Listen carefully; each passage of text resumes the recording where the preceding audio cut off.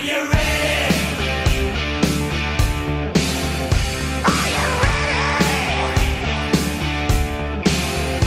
Are you ready? Are you ready? Live from Southern California, this is the moment you've all been waiting for. It's time for a new episode of Kings of the Podcast. Buckle up, here we go! Are you ready for a good time? Then get ready for the nightlife. Are you ready for a good time? Are you ready for a good time? Welcome back, Kings of the Podcast, episode 105. Dennis Bernstein, it's summertime, but we are not slowing down. We're here again. Yeah, 105. I know you're going to name the studio, but I would call it the Imperial Highway Studio because that runs by the 105, that runs by Nash Street, that runs by TPSC. TSPC. Close. Yeah. Well, I mean, you haven't been to Ontario yet, or you've been one time. So, I'm trying to help you get it all situated. So that's good. But yes, you know what? We could have named it the 105 Highway, but I didn't. I opted to go a different direction instead because our guest today is Troy Bodie. He is basically heading up the AHL team going in Palm Springs. We'll get to that. But he was teammates with DB, the person that we're going with for the studio name today. So today we're coming to you from beautiful Southern California. It is a warm 90 degrees and lovely. And we're coming to you live from the Luke Shin Studios. DB, this is recent enough times that you remember Luke Shin. That Stanley Cup winner, Luke Shin. Right? Went to Tampa, got a ring. So, yeah, of course I remember Luke Shin. Not the fleetest skater in the world, John, but some size and a good depth guy who did get a ring in Tampa. Yeah, first-round pick, 5th overall, obviously by the Toronto Maple Leafs, and so that put a lot of expectations on him playing in Toronto. He played there for a number of years, played with the Philadelphia Flyers, had a brief cup of coffee with the Los Angeles Kings. I thought he was serviceable, gave him some depth on the right side there in the 2015-16 season. It looked like there was a possibility for him to come back for another year, but in fact, Arizona ended up offering him a deal. I think it was a 2-year deal, and he signed there with the Coyotes. Had a very brief stop with the Anaheim Ducks. Played, I think, 8 or 10 games there, and then also played for Vancouver for 1 year. And then, as you said, rounded out things with Tampa Bay. So he's still alive and kicking, 797 NHL games. And why Luke Shin? Well, he was teammates with our guest today, Troy Bodie. They were teammates back in the WHL with the Kelowna Rockets, and that was a loaded team that went to several Memorial Cups. And I'm sure that we'll talk with Troy Bodie about that. So that's the name of the studio. Dennis, from what I understand, It's horse season. You have horses running just about every day right now. Yes, actually, one's running today. Probably by the time this episode comes out. Yes, Hillbilly Camtastic, my only trotter, is running at Harrah's, Philadelphia, at around 11:30 Pacific time, and then we have Frosted Oats running at Saratoga on Saturday. And there's another entry. I don't even remember the name because I have so many horses at this point. It's going to be running at Del Mar in about 10 days. So that's what we have on the horse docket right now. And then I'll be going to New York next weekend to see Dodgers and Mets for a couple games, maybe get a tour of UBS. So while it's TFP vacation time, John, we're still, we're not sitting at home watching, like CNBC eating potato chips. No potato chips. By the way, we've already covered Red Vines versus Twizzlers. Where do you land on the potato chips? What's your chip of choice? Ooh, that's tough. I would say the Lay's potato chips. Well, what do you're you a got? pretty plain guy. All right. I go cheddar and sour cream on the Ruffles, or I like the spicy nacho Doritos. The problem with the spicy nacho Doritos is that I can eat like the whole bag, and it tastes so good when I'm doing it, and then like about 10 minutes later, then it's just like, oh, why did I just do food that? regret? So, regret. Yeah, I try to sort of ration out the spicy nacho Doritos. And you have to wash your hands too, John. Your hands get all messy and stuff. Yeah. That is the other thing too. Yes, your fingers end up looking like you belong on an episode of Dexter or something after you eat those. So you have to stay away from those. That is very true. A lot going on in the world of hockey, Dennis. You would think that things would be slowing down right about now, but they aren't. I was hoping that everything was going to go bang, bang, bang, right? Expansion draft, NHL draft, Sure. free agency, and then maybe take a couple of days or maybe even a week or two off. But that is not the case. The LA Kings, in particular, Dennis, are still banging out contracts. So getting the RFAs done, they're down to one RFA remaining. We'll get to that in a second. Earlier this week, Austin Strand inked a one-year deal. Of course, that's a two-way deal, but it's a one-year deal that keeps him in the fold. He's happy. He was qualified. And then we are recording this on Friday, DB, and Cale Clegg just inked his new deal. He'll be back in the fold for one more year. Yeah, so they dodged a bullet. Some believe that they dodged a bullet with respect to the expansion draft with Seattle picking Curtis McDermott. But again, I think Strand, Clegg, and Moverare will have to clear waivers, correct, John? None of them are waiver exempt, so there's not a lot of seats on the blue line, John. So something's going to have to be figured out in training camp. So the Moverare one is interesting, Dennis, because from what I understand, he had the opportunity, and still does technically, because he hasn't put ink to paper yet on his new deal with the LA Kings, but he had the opportunity to go back overseas and play in Europe and potentially make more money than he would have if he stayed here in North America. So he came in last year with the Ontario Reign. He made his professional debut here in the AHL and was arguably their best defenseman, and certainly was their best defenseman late down the stretch. And it looks like he is going to sign for another year. According to my sources, I tweeted this out yesterday. It looks like Moverare is going to return. So I would imagine now, with the Strand announcement already made and with the Clegg announcement already made, the next one that we can probably look forward to would be a contract extension for Jacob Moverare. It will be interesting if it's going to be a one-year deal or a multi-year deal. I know the organization was certainly impressed with him, but like you said, Dennis, he is out of waivers, and you have to figure that he doesn't fit into the LA Kings NHL plans this year. He would be in AHL Ontario, but not sure where it would go from there, Dennis. No, nor do I, John. It depends. If you're the best defenseman on Ontario, but you're signing, you're bringing guys like Alex Edler, it remains to be seen what, like they said, there's just not enough spots on the big club. So does he get claimed? Does he go back to Europe? So there's a couple of options here that we'll probably find out in late September. All right. So with that out of the way, and we'll assume that the Moverare deal is going to be announced soon. So with that out of the way, really the LA Kings can turn their attention to next year, Dennis. And let me just read off a list of names to you. And I'm going to do it in three groups, okay? Because they have a laundry list of contract work to get done between now and really next summer, okay? Among the UFAs, you have Cal Peterson will be an unrestricted free agent next summer. Dustin Brown will be an unrestricted free agent next summer. And AA will be an unrestricted free agent next summer. Remember, he signed a one-year kind of a show-me, prove-it-to-me contract. I'm going to loop back on those UFAs in a minute. I want to give you the rest of the names just so we know what we're setting the table with. Among the RFA group, guys that have arbitration rights, you're talking about Adrian Kempe, Brendan Lemieux, and also Carl Grundstrom. They would all have arbitration rights. So if they're qualified and they can't work out a deal, the two sides would need to go to arbitration. I really doubt that happens, but I'm just mentioning it because they do have the ARB rights. Then after that, you have a slew of RFAs. You have Gabe Vilardi coming off of his entry-level deal. He would be an RFA. Blake Lizotte, he would be an RFA. Both Andersons, Mikey Anderson, RFA. Elias Anderson, RFA. You have Tikachev, who's a wild card in all of this. We don't know what he's going to do with the LA Kings this year. He's going to be an RFA. You have Jared Anderson-Dolan. He's going to be an RFA. Plus, you have Dursey, Phillips, Strand, because he just signed that one-year deal, and the goaltender, Matt Villalta. So we can get to some of those later names, but I do want to give you a little bit of news, DB, related to the top name I mentioned, or the first name, Cal Peterson.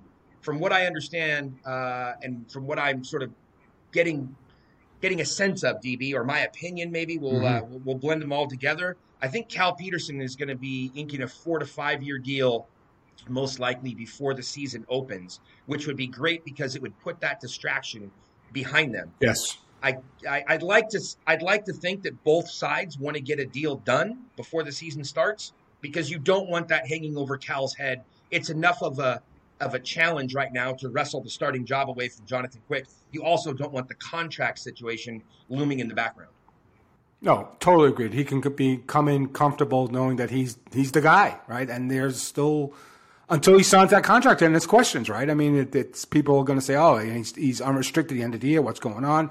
If they have faith in him and he's the guy, then you're going to get that deal done. And exactly, and you want all this stuff done, John. By the time this is a pivotal season for this team, you want the contract stuff set aside. Like, you don't want these conversations to happen, especially with your goaltender of the future in quotes. I'll put it in quotes for right now, but I think getting that one done is probably the key of all of them.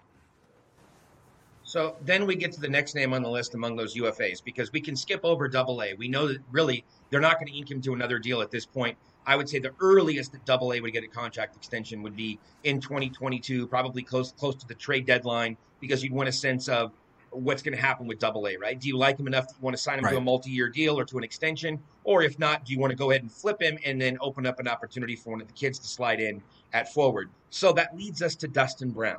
He's an unrestricted free agent at the end of the season. You have to think that Dustin Brown is not going anywhere. You have to think they're not going to trade him at the trade deadline. You have to think that he's not going to sign with another team at the end of the year and go the Corey Perry route. You have to think that if Dustin Brown is going to continue his career after this season, he's going to sign with the LA Kings. That would be my estimation of the situation. Would you like to see them get an extension done early? Or do you think this is one of those situations where you just let it play out throughout the season, and then you circle back at the beginning, or at the beginning of the summer, I guess, next year, and then you decide what you and what Brown want to do? Yeah. Well, if you believe your take on he's not going anywhere else, then unless you can agree to the number right now, I think you wait. Because here's the thing, John. If he scored 5 goals last year, I'd say, okay, he scored 17. Like, how are you going to pay this guy? If he puts up 25 or 30 goals this year for a team that should be better, and what's the number there? So I think you have to wait and see. If there is some regression, then you do it. I agree with you that he doesn't want to play anywhere else. But, John, here's the other thing. If he scores 25, now he has value to other teams. Would a team in his home state of New York be interested? So I think that there's some risk involved, because if he and his production was equal to about 40 goals last year. I don't think he's going to do that over 82 games. I think you have to wait and see. I think you have to believe that he doesn't want to go anywhere else. He wants to retire a King. But you may have to pay the price on that. Now, the fortunate thing is you mentioned all the other RFAs. Like, nobody's in line for a big payday, John. Even if Gabe Vilardi, changes course and has a huge season this year, you don't have to extend him and pay him $9.25 million like you paid Darnell Nurse in Edmonton.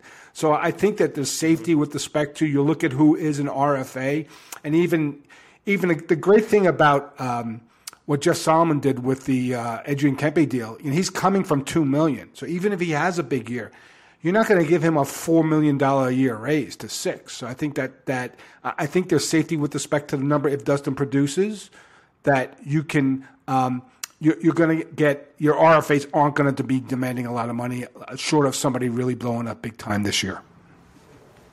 Well, I'm not sure I agree with the Kempe take there, because he does have arb rights. And so if he somehow found a way, found a way onto the top line, and maybe he produced 35 goals this year, you could have to pay him on a 1-year deal a substantial amount. Okay. I'd write the check if he scores 35 goals. I will, if he goes to that plateau, John, I'm fine with it. It's okay. Yeah, 35 goals, $6 million, sure, tomorrow. So, but I think that none of these kids right now, they're just not putting up the numbers that it's going to demand a Cale Makar or a back in the day Patrick Laine or something like that. So I think there's safety there. So I think you can risk having to pay Dustin more if he does produce on a 1-year deal. And I think, John, you go 1-year deals. I mean, he's going to be, 37 years old next season. So I think that's what you do. So there's a little bit of risk involved. But, again, he's not going to be another $10 million player. He might have to stay at the 5.2 or the 5, whatever his hit is right now, if he does give us another season like last season. Yeah, I think I was getting hung up there on the wrong point, though, DB, because the larger point that you were making, I would agree with you, that basically once you get the Cal Peterson contract out of the way, after that, there shouldn't be a lot of heavy lifting in terms of dollars and term. There's a lot of lifting to do because there are so many names, like I rattled off a moment ago. But you put the Cal Peterson contract to the side, AA, what's he going to get? At best, he's getting a bridge deal. He's not getting a long-term deal. because again, he would end up serving as a blocker for the kids. Kempe, yeah, he's an RFA with arb rights, but he's also coming off a low number, like you said. He most likely would get a bridge type deal that wouldn't be too significant. Lemieux, you don't have to worry about. Grunstrom, you don't have to worry about. Lazat, you don't have to worry about. Tikachev, you don't have to worry about. Jod, you don't have to worry about. Dursey, Phillips, Villalta, you don't have to worry about, which only then circles you back to, besides Kempe, it gets you to the Velarde deal, and then maybe the Mikey Anderson and the Elias Anderson deals. And again, you could probably do bridge deals on those guys coming out of their RFA contracts. They don't even have arb rights that are available. So even a monster year from Velarde, you're probably talking about a 2-year bridge deal that wouldn't be backbreaking. So there are a lot of options there. I tell you, my brain wasn't processing, though, when you were saying Dustin Brown in a different uniform. I just can't imagine him skating for another team. It doesn't seem to make a lot of sense to me, Dennis. I think that with everything that has gone down in LA and to get him back to this point, he's the king of kings. That's what the fans voted him. 2 summers ago, Dennis, on mayorsmanor.com. I can't imagine. It's not the same thing as Corey Perry leaving and going somewhere else. You can't compare the two, in my opinion. Oh, well, Corey Perry got bought out, so the team didn't want him. The only X factor here, John, is that, Dustin McCall's home base is in New York State. So if something couldn't be worked out, or he thought he was worth more, like to be closer to their true home base in New York, that could be a factor. I'm not saying it is. I think that, despite what happened when he lost the sea, he still loves the organization. He's very comfortable here. The team is on the rise. So yes, I would think that will wait. I just wouldn't say, like, I can't, at a point when I see Corey Perry now in Tampa, I can never say never about anybody. I really can't. Now look, Getzlaf stayed home, so there's one option. But I can never say never. I would think that, yes, if everything went well and the team improved and he produced, I think the first, and I know they just built a beautiful new house in Manhattan Beach, so they probably want to use that as well. But I think the one mitigating factor is if they can't get the right number, I think the East Coast looks attractive to the family. Well, I would say that they probably have had some conversations along these lines, or at least some reassurances. They just protected the player in the expansion draft. You mentioned home base being here. Let the kids finish up school, and then you can get back to New York. So I'm sure they'll come up with a manageable number. But we can move on, Dennis. That's a quick outlook of what's available, or what's coming, I should say, on the contract front. Look for the Cal Peterson deal to get done first. I think that's the first domino in many of the other dominoes that will take place over the next 12 months from a contract perspective. And I would expect that Cal Peterson deal to come sooner rather than later. But DB, before we turn the page here and get to the second period, we do have Troy Bodie waiting on the other side, and we'll talk all about the AHL and Palm Springs. I do just want to make some sort of quick announcement here. In the last episode and a couple episodes prior to that, we were chirping a couple of fans who have been giving us a hard time on Twitter. It was brought to my attention by a fan who was like, hey, man, you were chirping the fans, this and that. Let me make this very clear, Dennis. I think that we say it enough, but maybe we don't. We say it probably at the end of every episode, it feels like. And if we don't say it enough, let me say it now. Dennis, I think I speak for you as well. We love the fans. 98, maybe even 99% of the fans, the listeners, are amazing. We appreciate the interactions. It's only those 1% of the fans out there that just really drive us up a wall. Is that a fair statement? Totally fair. The support, and John, you've seen the numbers with respect to downloads and listens, and it's been the last 3 to 4 months. We've been in the top 20 with respect to Apple Podcasts. This is talking about like hockey in podcasts in the U.S.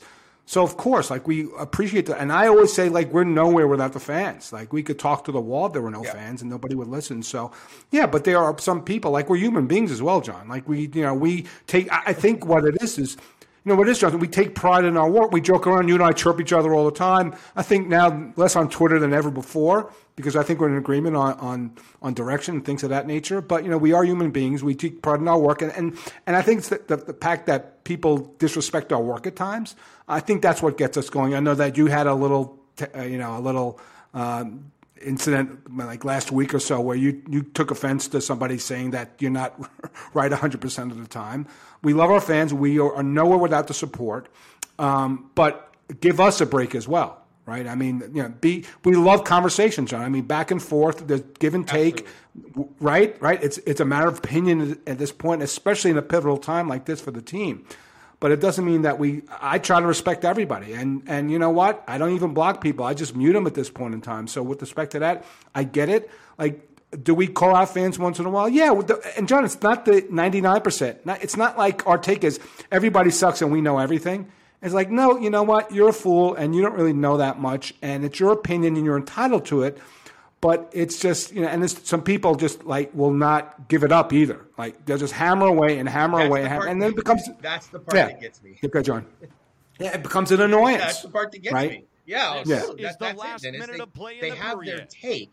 And you rebut it. You give them the information that they are lacking, right? And you're polite about it in the very beginning and saying, look, read this article or listen to this episode or whatever, where, we broke it down in detail. We provided the information because you appear to only have 60% of the information. We're trying to fill in the cracks for you.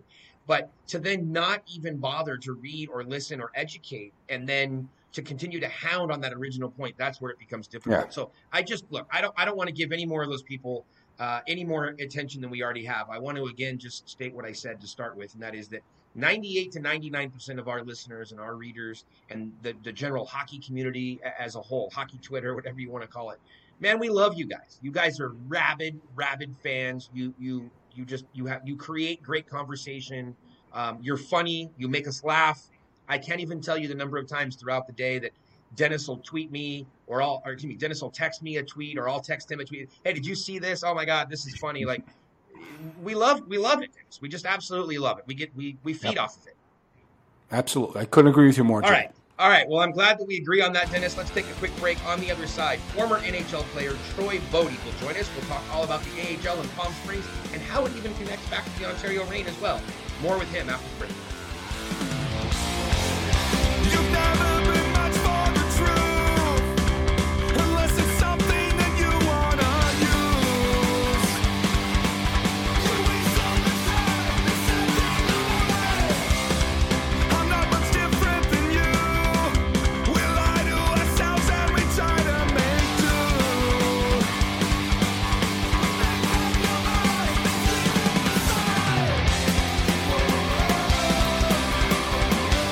There's no way out, but there is a way through.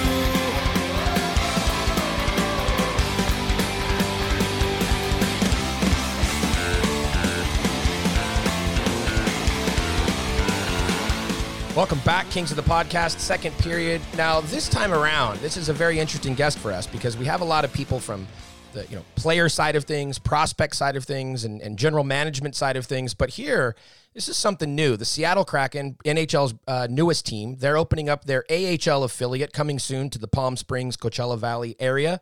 And they brought in Troy Bodie, former NHL player, to head up the whole project. We're going to talk about that. But Troy, how you doing? Doing well, thanks. How you doing? I'm doing well. I appreciate you finding time. It's been interesting to try to get you booked and on the program and going through all the necessary red tape through the Seattle Kraken. They certainly have been busy recently, with the expansion draft. And that's kind of where I want to start. I'm just curious.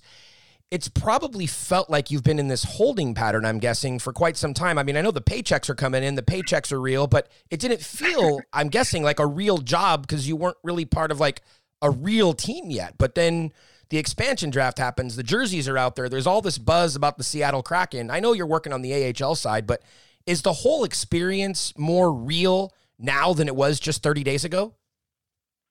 Yeah, it's certainly a different pace leading up to everything. Just scouting and watching games kind of with the thoughts towards the expansion draft and whatnot, but really not having any players in the system outside of our first signee, Luke Henman, who, was earlier in a junior age player. But other than that, it was kind of just, we were almost sitting on the sidelines, and it's very interesting dynamic, which I've never really been a part of. And now that we've kind of gotten through the expansion draft, through the entry draft, and kind of well into free agency, it's been it's starting to take shape now. Now we feel like we're in the game here. Yeah, for sure. Now, I have always personally been interested in the AHL West story, Pacific Division as I call it, because on Mayor's Manor, we broke the story way back in the day that the Kings were one of the original group of teams that were moving from the East Coast, coming to the AHL West, and I've followed the migration of all these different organizations in San Jose and what they've done in Anaheim and their success in San Diego, and now to be able to put this new team in Palm Springs. Super pumped and excited about it. Want to talk more about the whole Palm Springs thing and your role and how it's all coming together.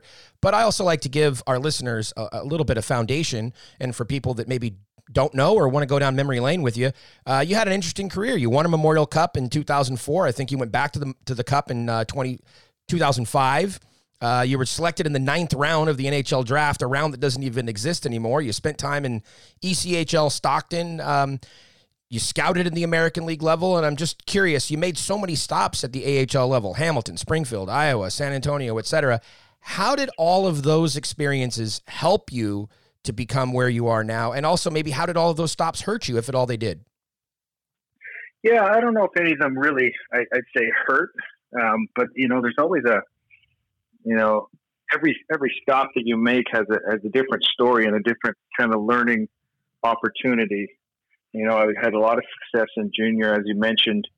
My first year in the league, we won the league, went to the Memorial Cup. Next year, hosted it and ended up losing and then winning the Memorial Cup, as getting a free berth to the tournament. Next year, again, winning the league, going to the Memorial Cup tournament. So we were actually there 3 years in a row. And I kind of just thought, wow, this is easy stuff. We're just going to kind of march to the finals every single year. And then didn't quite have that success in pro. But, there's a lot of stops in pro hockey and on the way to the NHL and then even some bumps in the road along that process. But they all kind of have, like I said, their learning curves, learning experiences. And it takes kind of a strong mind, I guess, to understand that and realize it's part of the process and kind of take it all in stride and learn from it all. Yeah. At any point, I always like to ask players this question when they've made so many stops along the way. At any point, or at some point along the way, I'm guessing there was where the headaches were just too much. And you're just like, why am I dealing with this? It's just like, I'm on the wrong career path. Maybe it's time to just go, get a job. I don't know, at the local insurance company or something. And that never crossed my mind. I'll say that. And it's funny, for all the stops that I made, I wasn't in that many organizations. It was, a lot of it was, my first year with, signing with the Edmonton Oilers, and then they had a split affiliation agreement, so they didn't have enough players. So I got kind of down to the ECHL level, and then the next year they got their own affiliate. So we actually moved teams there. And then, when I was with Anaheim, we had 1 year in Iowa, and then they lost that affiliation. So we had a split affiliation, which we, in San Antonio, and we weren't playing that much. I actually moved to another, it was a bunch of different situations like that where the actual team moved their affiliate, and therefore I was on the move, but it was kind of like, okay, this is just where I've got to go, rather than, getting traded or sent away or anything like that. It was kind of just like, okay, well, this is where we're playing next year. And it was kind of I kind of envied all these guys that, were either with the same organization, just either up or down in same cities for, several years on their journey. And I was just, packing up my car every year and moving along. But that's just part of it. And I really enjoyed my time and got to see a bunch of different cities and different coaches and teammates and that. And it was, as much as that didn't cross my mind, maybe it led to kind of my early exit from my playing days. Well, it sounds much more palatable than maybe the experience of some other people. And the kids coming up in the AHL Pacific Division now and in future years, they really won't have those experiences per se, because they will spend a lot of time growing up in Ontario and then become members of the LA Kings, or in Anaheim and becoming members of the Ducks, and for that matter, growing up in Palm Springs and eventually making it to the Seattle Kraken. Before we get to the AHL, to the good stuff, I do want to ask you about a couple of quick points from your career. You make your debut in January of 2009. I believe it was at Pittsburgh. And then about a year later, you're with the Ducks organization. You score your first goal playing in LA, coincidentally, against the LA Kings. What do you remember about that game? I think that goal was maybe my third or fourth, actually. My first goal was against Calgary. It went off my laces and in. And that's, as much as I got credit for it, I kind of pushed that one aside too. So maybe that's why you think the LA goal was the first. But I actually scored off my laces and in against Calgary one night, and then the very next night scored like a game winner, very nice shot, and I was like, why couldn't this be the night before when why couldn't this be the memory of the first NHL goal? But I do remember very vividly being in LA playing with the Ducks. I think Ryan Getzlaf found me in the slot, and I just kind of one-timed it over Quick's shoulder, and Jonathan Quick was obviously one of the top goalies at the time there. So I couldn't believe I had done it, and it was kind of a big deal for me back then, and heck still is. But I remember that quite vividly, just like it was yesterday.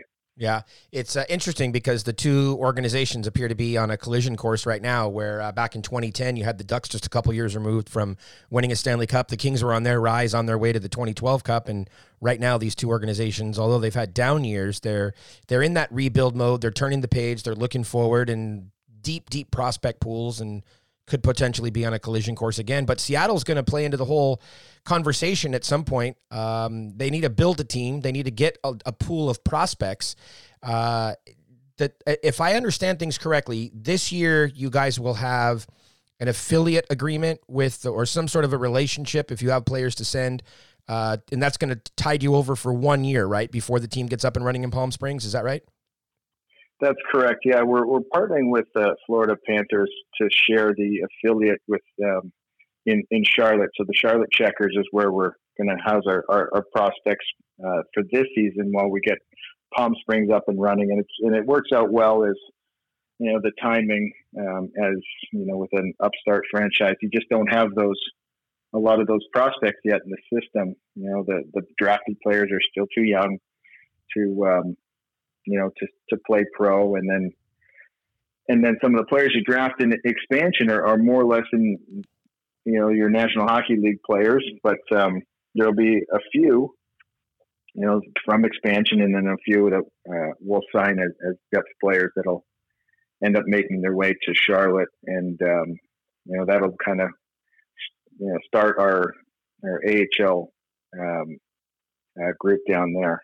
Yeah, and I apologize in advance if this was announced and I missed it over the last couple of weeks. It's been a very dizzying couple of weeks with the expansion draft, the NHL draft, free agency, etc. But from my notes, if I remember correctly, you guys, through that affiliation agreement or affiliate agreement, have the opportunity to put an assistant coach, I believe, in Charlotte with the Checkers. Has that already been announced who that's going to be, or has a decision been made yet in that regard? Decision has not been made in that regard. So you're okay. You haven't missed anything. We're still working that out, but we will put a coach in there, and it'll kind of help out their coaching staff there,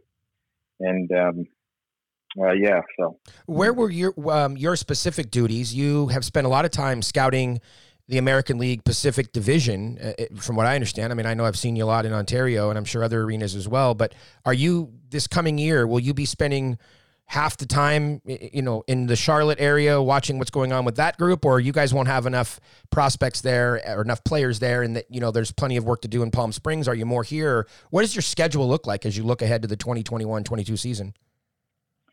I mean, that's a great question. It's still up in the air. I'll certainly be in Charlotte, but I'll be, kind of scouting around this, Southwest area, and of course getting the Palm Springs AHL team off the ground. So there's going to be, as with any kind of upstart franchise like in Palm Springs, there's a lot of things to be done, and probably a lot of things I don't even know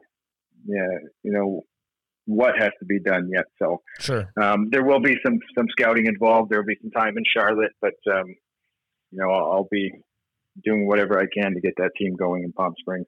Now, shovels are in the ground, or they were recently. They broke ground on the new arena. Finally, there were some starts, there were some stops. The building's going to be here, it's going to be there, it's going to be over there. Nope, they finally picked a location. It's up and running. Shovels in the ground, dirt's moving. How exciting is that part of it to know, man, a brand new, sparkling new building for your team? It's very exciting. I mean, having played in the American Hockey League and playing in several buildings around the country, and to know that this team's going to have a brand new building, and like you said, shovels are in the ground. They're starting to build, and it's almost envious of when I played of some of the facilities that these kids are going to get to establish their careers in pro, and we plan to have a world-class locker room, training facilities. The arena will have a big game rink that'll seat 10,000, as well as a practice rink attached to it. It's something I certainly never had when I played. It was usually put your gear on and jump on a bus and head over to the practice facility and just kind of get dressed in the hallway, put your skates on type thing, go practice. And to have this it's going to be like an NHL quality facility. So we're very excited, just watching how it plays out here. And I know the whole Coachella Valley is excited to have a team to call their own and to have a world-class hockey and concert venue there. So you set up my next question perfectly. It was originally the Palm Springs team. I have more recently started calling it the Coachella Valley Firebirds, considering that there seems to be an undercurrent movement to represent the whole Coachella Valley. Can you break any news for us here? Where are we at on the naming of the team?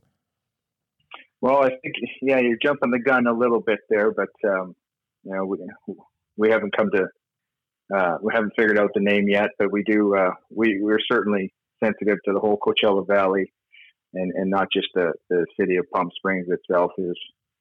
There's several communities there, and we want this team to be all of theirs in one, and kind of unite all those communities. So, we'll have more announcements coming out sooner than later. But yeah, we hope to get that going soon. So by soon, just a ballpark, are you saying that we could perhaps see a name of the team like in the next month or sometime in the next 6 months? I would say kind of in between there. Okay. Probably later on in 2021 here is when we plan on getting that all figured out and unveiling that name and really getting going here. Yeah, the people are pumped from, I don't know if you're getting a sense of it, but from the sense that I'm getting, the people in the Coachella Valley area are really excited, like you said, not only to be able to get, a professional hockey team that's part of the Seattle Kraken organization, which is, they're the hottest thing in pro sports right now. The buzz is phenomenal. But even before this recent month-long buzz on the Kraken, the people out there in Coachella Valley really seem to be excited about this new arena, this new team, and what it's going to do for that whole area. Yeah, there's a lot of excitement, when we were at the groundbreaking there and just seeing the buzz. And, I think a lot of people that have been there a while were kind of skeptical that this arena would get off the ground, and probably fueled that is the fact that it did change locations there once. But I think there was a few people that tried to put arenas in there in previous years, and it just didn't work out. And now this one's actually coming to fruition here. It's people are very excited just to have something where they can go spend an evening and watch a concert, watch a hockey game, and really have a pro team to rally around there. So it's something we're excited, and we feed off that excitement, and it's fun to watch. Yeah, there's so much change that's coming as well. I mean, we talk about the AHL Pacific Division and those original group of teams that migrated out west, now 5 or 6 teams in California. the Pacific Division itself is getting a little bit bloated. So at some point, I know you don't know, but somebody's going to have to make a decision about potentially, moving Colorado to another division or moving somebody around. But next year, I think it's going to be cool because not only the Palm Springs / Coachella Valley, don't know how we're supposed to refer to this team, but next year, not only is that team going to be added in 2022, but the entire AHL is going to move to a uniform 72-game schedule. So I'm not personally sure why that was such a point of angst for so many people, but apparently it was. And so thankfully, just one more year of the unbalanced schedule, and then you guys will come in, and it's all due to you. You guys are ushering in the 72-game uniform schedule. So congratulations on that. Yeah, thank you. I'll take full credit for uniforming this schedule like that. But no, it was always. I know there's reasons of playing, different schedules and whatnot, and there's probably more to that story than I have the answers to. But it will be interesting to get exciting to get the team in and playing, and there's just. We've got such a great division down here with the Pacific AHL division, and these teams are doing so well, and just to jump in and kind of piggyback that success is exciting. And whatever the league does with the divisions is their decision, and we'll help out in any way we can. But no, it'll be good to get the league on par with the games played. Yeah, and you guys have your hands full already trying to get the arena done, come up with the team name, etc. But in the out years, there should be some I'll say the potential to have some more fun out there in the Coachella Valley. For example, the NHL Rookie Face-Off Tournament, which has been just wildly successful over the last couple of years. I'm sure that you were there. I'm assuming that you were. The first tournament that took place in Las Vegas a couple of years ago. Sold out games, the 6 teams that were involved. Then you had that tournament moving to Irvine at their brand new facility. And again, another wildly successful tournament. Unfortunately, it didn't happen last year. It's moving to Arizona in mid-September of this year. Sounds like plans are underway for it to be held in San Jose the year after. So that would be 2022. And then LA is looking to host it the year after that. So by the time that Coachella Valley can host it, you guys will have been in your home for a couple of years. Will have had all the kinks worked out. There's a great opportunity for you guys to host that tournament. Well, we're open to anything there. We've got the 2 sheets there. It's going to be a brand new world-class facility. We'd be happy to host that if that's the case. I've been to all those tournaments over the years, and they've done a great job, and it's great chance to really show all the young rookies and prospects in the game. And that's something I'd certainly love to bring to the Palm Springs community, Coachella Valley, and if we're lucky enough to host that, that'd be great. Yeah, and fans, I think in the Southern California market have to be excited about another team, potentially another opportunity to bring marquee events to Palm Springs as well. Again, not putting you on the spot and asking if it's going to happen, just making reference to the fact that the AHL All-Star Game was held in Ontario, and when you get a brand new building and you want to show it off, there's an opportunity in future years at some point. I know the next couple are already scheduled, but just again, exciting times because you're not only getting a team in that area, but the potential to host an all-star game or to host other events like we talked about with the rookie showcase is so exciting. I'm curious, you've scouted at the American League level for a number of years, as we were talking about earlier. What's the hardest part? What's the biggest challenge when it comes to being a scout in the American League? I don't know if there's really a kind of the hardest part that, everything, like I mentioned earlier with my playing career, everything is, everything that has its challenges and whatnot, but, you're dealing with young players that are coming out of, junior hockey or over from Europe. And, I guess maybe the most difficult thing about maybe scouting is these are a lot of young men that are coming from, different walks of life and kind of integrating themselves into pro hockey for the first time often. And I kind of feel for the players, as I was there at one point, you're not just trying to make the NHL, you're trying to learn how to live on your own. and kind of balancing adult life and that kind of plays into things. And at the same time, I'm, people like me are up there, judging them based on their hockey ability when kind of you never know what's going on behind the scenes and that. So I think that's probably the most difficult part is kind of, figuring out, obviously my job is to figure out whether they can be NHL hockey players or not, but there's always things behind the scenes that perhaps you just don't see. So does that make this job even more intriguing for you? Because instead of just being a scout and sort of being on the peripheral to a certain extent, right? Because you don't have an opportunity, I'm guessing, or assuming to really get to know players on a personal level. But in your new role that you're in now, you really know more than just what they're doing on the ice. You know all the inner workings of what's going on in their personal life and what they're dealing with, and you're helping them and you're mentoring them and you're sharing your life experiences. I would imagine that that's probably a pretty exciting or pretty enticing aspect of this new role. Am I wrong there? No, not at all. It's very exciting having walked in those shoes and, can be able to relate with the players walking in kind of, bright-eyed and bushy-tailed, but at the same time, kind of figuring out that chapter of their life. And, I've been there and, can kind of help walk them through it. And, at the same time, you got to figure out how much you do want to help them and how much you want them to figure it out on their own. But at the same time, I think we have a duty to these players to help them get to the NHL level, but also kind of shape their lives and careers that, maybe outside of hockey as well. And, that's something, I've had great mentors and coaches along the way that have done so. And, hopefully, I could be that, and our organization, as a whole, can be that to these players.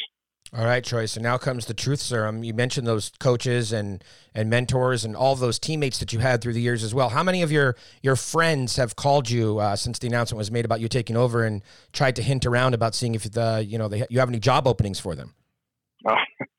Yeah, no, there's I've gotten a few phone calls and it's probably just as many about jobs as I have about,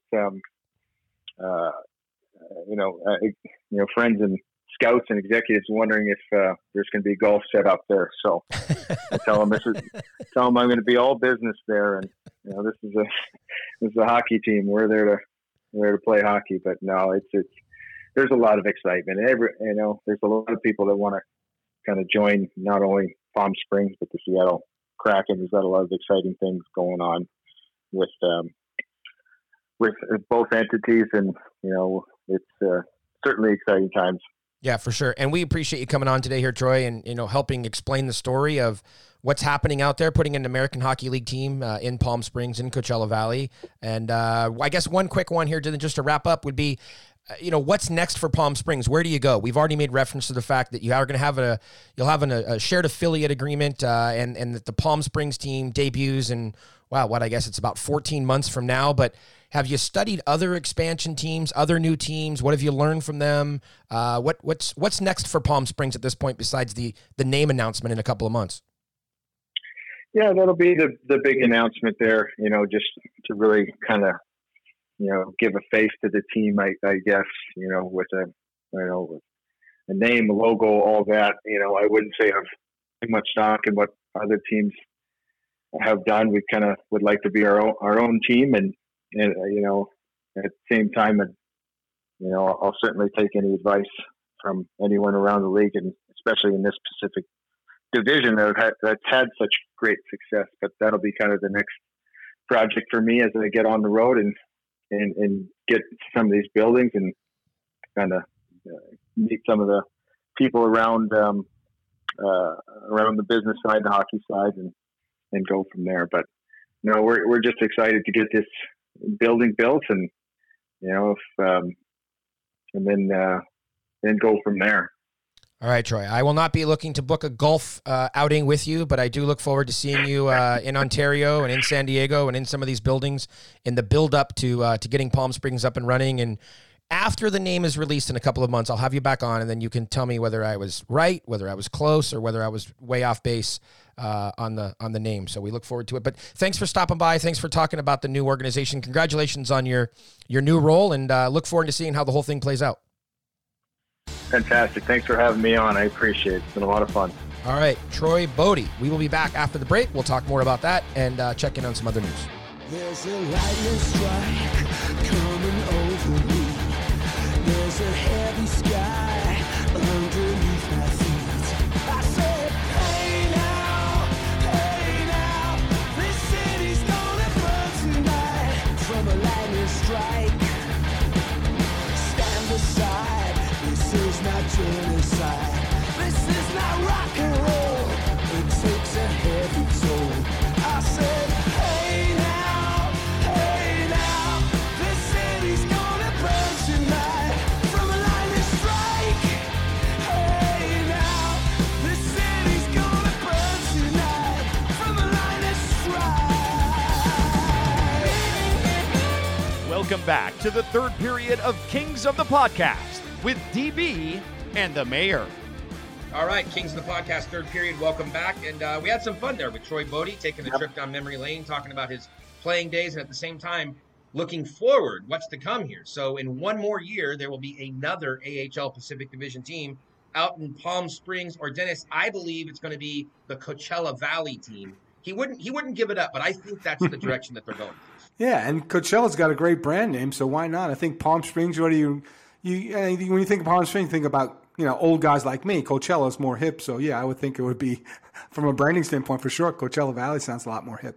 I think it's also more inclusive because, as he was referring to there, you have Palm Springs, you have Right. Palm Desert, you have all those little pockets. Like, to the people that don't live there, like the two of us, we just refer to that whole area as Palm Springs. But I'm sure if you live there, like in any area, right, DB, Sure. people become very territorial. Of like, course. we just say we live in Los Angeles when we're traveling, but to us, we know there's Hollywood, there's the Valley, there's the South Bay. Like LA is very it's very large. It's not just LA proper. So to say Coachella Valley is more inclusive to all the people in the desert, I think they're going Coachella Valley, and I think it's Firebirds. That's the last I heard. I haven't heard anything new over the last couple of months, but who knows? The pandemic caused people to do crazy things. Maybe they're going to change and they're going to be called the Sun. I don't particularly like that name because there's a newspaper out there, and I wouldn't want to have the newspaper and the hockey team to have the same name, so that doesn't make sense to me. And the Dragons doesn't really make sense, but maybe because you went with the mythical creature for your parent club with the Kraken, maybe you want to stick with that theme and you want to go with the Dragons. I don't know. Where do you stand on the naming? It doesn't really matter to you, right, Dennis? Because it's even further out than Ontario. Oh yeah, it's further out than Ontario, John. But you're king of branding, so I get the connection between the Kraken and Dragons. That does make sense. Yeah, I'm going to go Coachella Valley Firebirds until I hear otherwise. Speaking of the prospects and the younger players that are hoping to make their way in the NHL, Dennis, I've tweeted this a couple times. Just want to make sure that everybody knows the Rookie Face-Off Tournament is a go. It's set. It's going to be happening in Arizona. Again, that was originally set to be hosted by Arizona last season, but of course canceled due to the pandemic. So they're going to host it. It's going to be over the weekend of September 18th. The dates are tentatively September 17th to the 20th or the 21st. There should be 6 teams. They have 5 confirmed. From what I understand, they're waiting for Colorado for some reason to sign on as the 6th team. You can't have Seattle yet as the 6th team because they don't have enough players to form the Palm Springs group yet, or even have them represent as the Seattle Kraken. Because in that tournament, Dennis, they do wear the NHL jerseys. Right. I pointed this out before, that Arthur Kaliyev scored his first goal in a Kings jersey at that tournament when it was held in Anaheim. So a great tournament in Vegas, another great tournament then in Arizona. Now the third version of it will be held in Arizona. The fourth version will be next year, 2022, in San Jose. And then the fifth version will be the following year, 2023, hopefully, at TSPC, which is that's the rumor. And then as Bodie told us, Palm Springs or Coachella Valley, they want to get on it. They'll have a new building and they want to get going and hopefully host that tournament as well. So as long as the tournament's not held in Stockton, I'm okay. Amen, John. Amen. I think I'll have to skip that year if Stockton hosts it. Yes. If Vaco hosts it, I still would go. It wouldn't be my preference, but I would go to Baco. You would go I'm gonna because have to pass you'd on stay at the ranch house. We got another house out that way, John. You can stay out in Baco. Keene. Exactly. Baco's an easy Keene, one that's for you. right. Exactly. You got free accommodations. Let's go. That was fantastic. We went out Yes. and surveyed the property, and we ate at that beautiful. What do you call that? It's the breakfast place. That we Oh, ate. King Cafe. It's not a diner. Yeah, It's a cafe. King, Thank yeah, you. King A Cafe. ranch house cafe. Yeah, we had a good time Exactly. there. It was a lot of We fun. did. Yeah. And we'll do that for sure. Until you buy a house in Stockton, I'm going to have to pass on the 209. Although I'll look up the Diaz brothers and see if they can house me for the weekend. That would be a good time. Dennis, a couple of other things here related to the AHL. They made an announcement this week that they are expanding their playoffs, and some fans are up in arms over this because they're going to 5 rounds of the playoffs.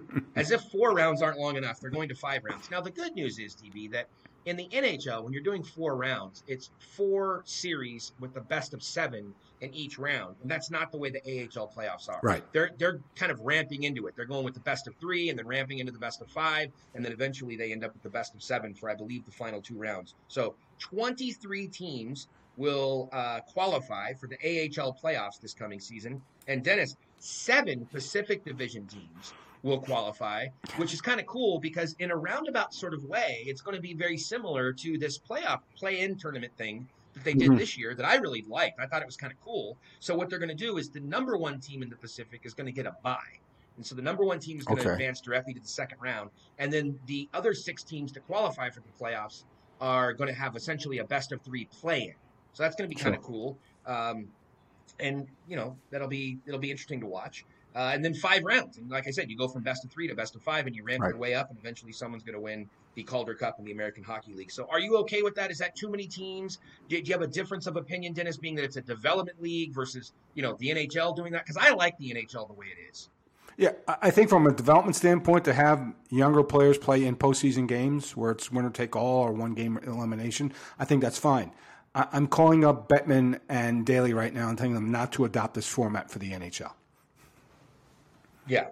The NHL does have a tendency to quietly, sometimes not so quietly, test things out in the American League and then eventually adopt them to the NHL. But I would agree with you if Gary and Bill can please not expand the NHL playoffs. We don't need the NHL playoffs expanded, Dennis, just like we didn't need interleague play.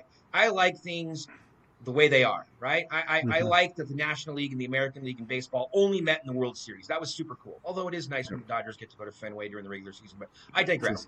16 teams. I don't care that they've expanded to 32 in the NHL. 16 is enough. Half the team. You play 82 games to get into the playoffs, Dennis. Why do you need more teams in the playoffs? That's the purpose of the 82-game season. Yeah, I don't get it, John. I don't like these play-in best of 3 or 1 game play-in because the team missed by 2 points. I don't get it. Like you said, you have more than enough racetrack to determine if you're a playoff team by playing 82 games. Yeah. All right. So, DB, let's just hit on a couple of other points here before we wrap up today.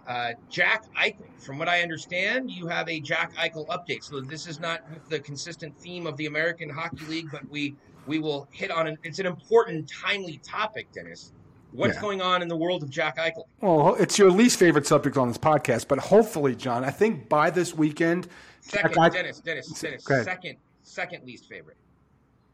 First one would be Kovalchuk. He's already been banned. Eichel is set to be banned. I didn't know there was a ban on this. Okay, and now I know. I'm going to write that down. Kovalchuk ban. I didn't even know that. It's on. Okay. I didn't get the corrected email from 1 year to 2 or 2 years to 1 year. It looks like Jack's going to wind up staying in New York State, but going south to Madison Square Garden. I think that's what things are trending towards. You're probably looking at a deal. I assume Reinstrom's going to be in the deal. They need a goalie because I think right now they got 2 35-year-old goalies.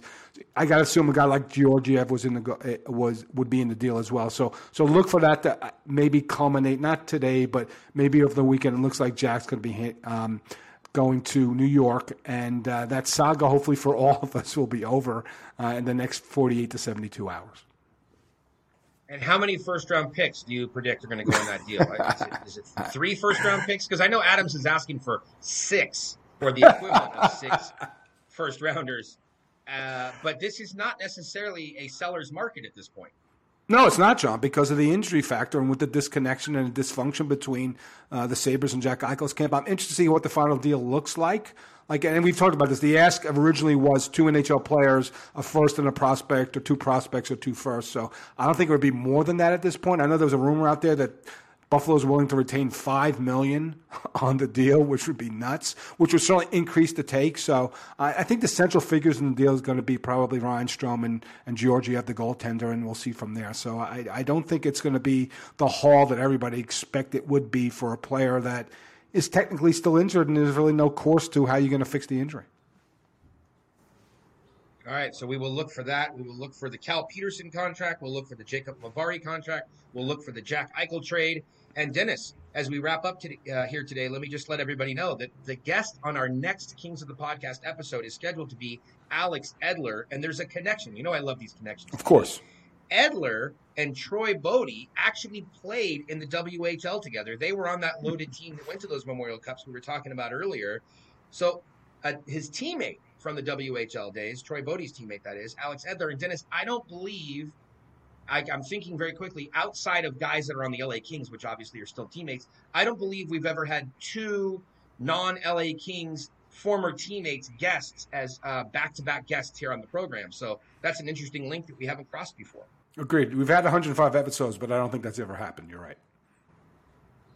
Okay, so when we get off the air here today, I will pour through those Rockets rosters, and I will find other guests, and we'll just try to have as many of them on over the summer. I mentioned Luke Shen earlier. We can get him on the program as well. So former King too. So we'll just keep going through all of the former WHL teammates as we work our way through the summer. Dennis, great episode, a lot of fun, and look forward to talking to you again soon. Let's do it again, Jay. All right, there you go, everybody. Thank you to the fans. Thank you to the listeners, and we will talk to you soon.